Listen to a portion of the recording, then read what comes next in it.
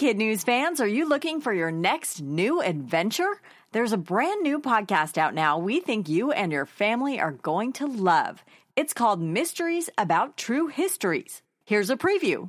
From the creators of Who's Smarted, Starglow Media, comes a podcast full of mystery, adventure, time travel and riddles, and secret math. Get ready to listen, laugh, and learn with Mysteries About True Histories every Thursday on Apple Podcasts or wherever you listen to podcasts. Good morning and welcome to Kid News. I'm Tori. Today is Monday, June 3rd, 2019. And we begin with pomp, pageantry, and even some protests expected to greet President Trump and his family on a whirlwind trip to the United Kingdom. His 3-day tour is an official state visit, meaning the Trumps will be honored guests of the Queen. He'll be greeted with a welcome ceremony at Buckingham Palace, which includes an inspection of the British troops and a royal gun salute, followed by a very formal white-tie dinner with hundreds of dignitaries and diplomats. On Tuesday, Mr. Trump will meet with embattled Prime Minister Theresa May, who will quit her post this coming Friday over the Brexit mess. The president wraps up his trip on Wednesday with ceremonies marking the 75th anniversary of D-Day in Europe, which is when Allied forces stormed the beaches of Normandy and turned the tide of World War II. Floridians are a tough bunch. On the heels of the toilet python comes word of a kitchen alligator. The 11-footer apparently got hungry and busted through a low window early Friday morning.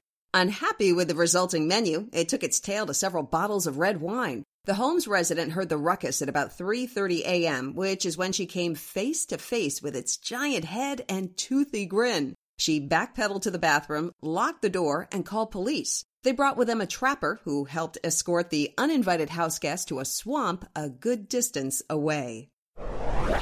In business news, the rumors appear to be true. Apple is axing the iTunes Store. According to Bloomberg, the company will announce today that it's replacing its once groundbreaking hub with 3 standalone apps, one for music, one for TV, and another for podcasts. The move is designed to draw attention to Apple as a content provider, not just a hardware company.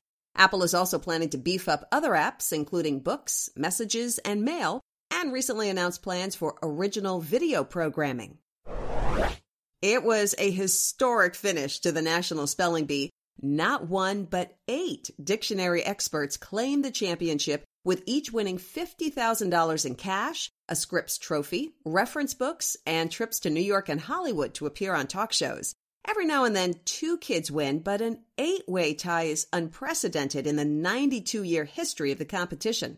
Apparently, the Bee ran out of words on its predetermined list, so organizers couldn't have kept the competition going, even if they wanted to. The final words rattled off by the Great 8 included Auslaut, Erysipelas, Bougainvillea, Aiguilette, Pendelauc, Palama, and Odilic. In sports news, the Raptors are taunting the Warriors in their own backyard. A billboard just went up outside Oracle Arena in Oakland with the face of Toronto's Kawhi Leonard, the New Balance sneaker logo, and the words, "The King of the North is coming." Orlando, Philadelphia, and Milwaukee, all teams the Raptors beat, are crossed out, and only Golden State remains. Right now, the series is tied at 1 game apiece. The NBA Finals head to Oakland for games 3, 4, and 6, if necessary, this week. Jeopardy champion James Holzhauer could break the all-time winnings record tonight. His haul stands at $2,462,000, leaving him just $58,484 away from the earnings milestone, which was set back in 2004. And while he continues to rake in the money, he's also giving it away. So far, he's donated $40,000 to schools, museums, libraries, and the Ronald McDonald House. And that's it for Kid News this morning. Now, the Kid News quiz. Where is President Trump for the next 3 days?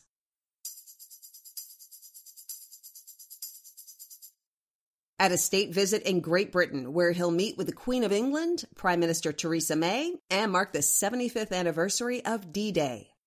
What is Apple expected to announce today?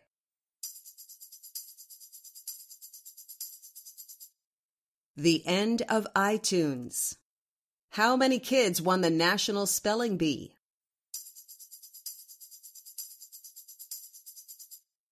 8, the most in the 92-year history of the competition. What surprised a homeowner in Florida?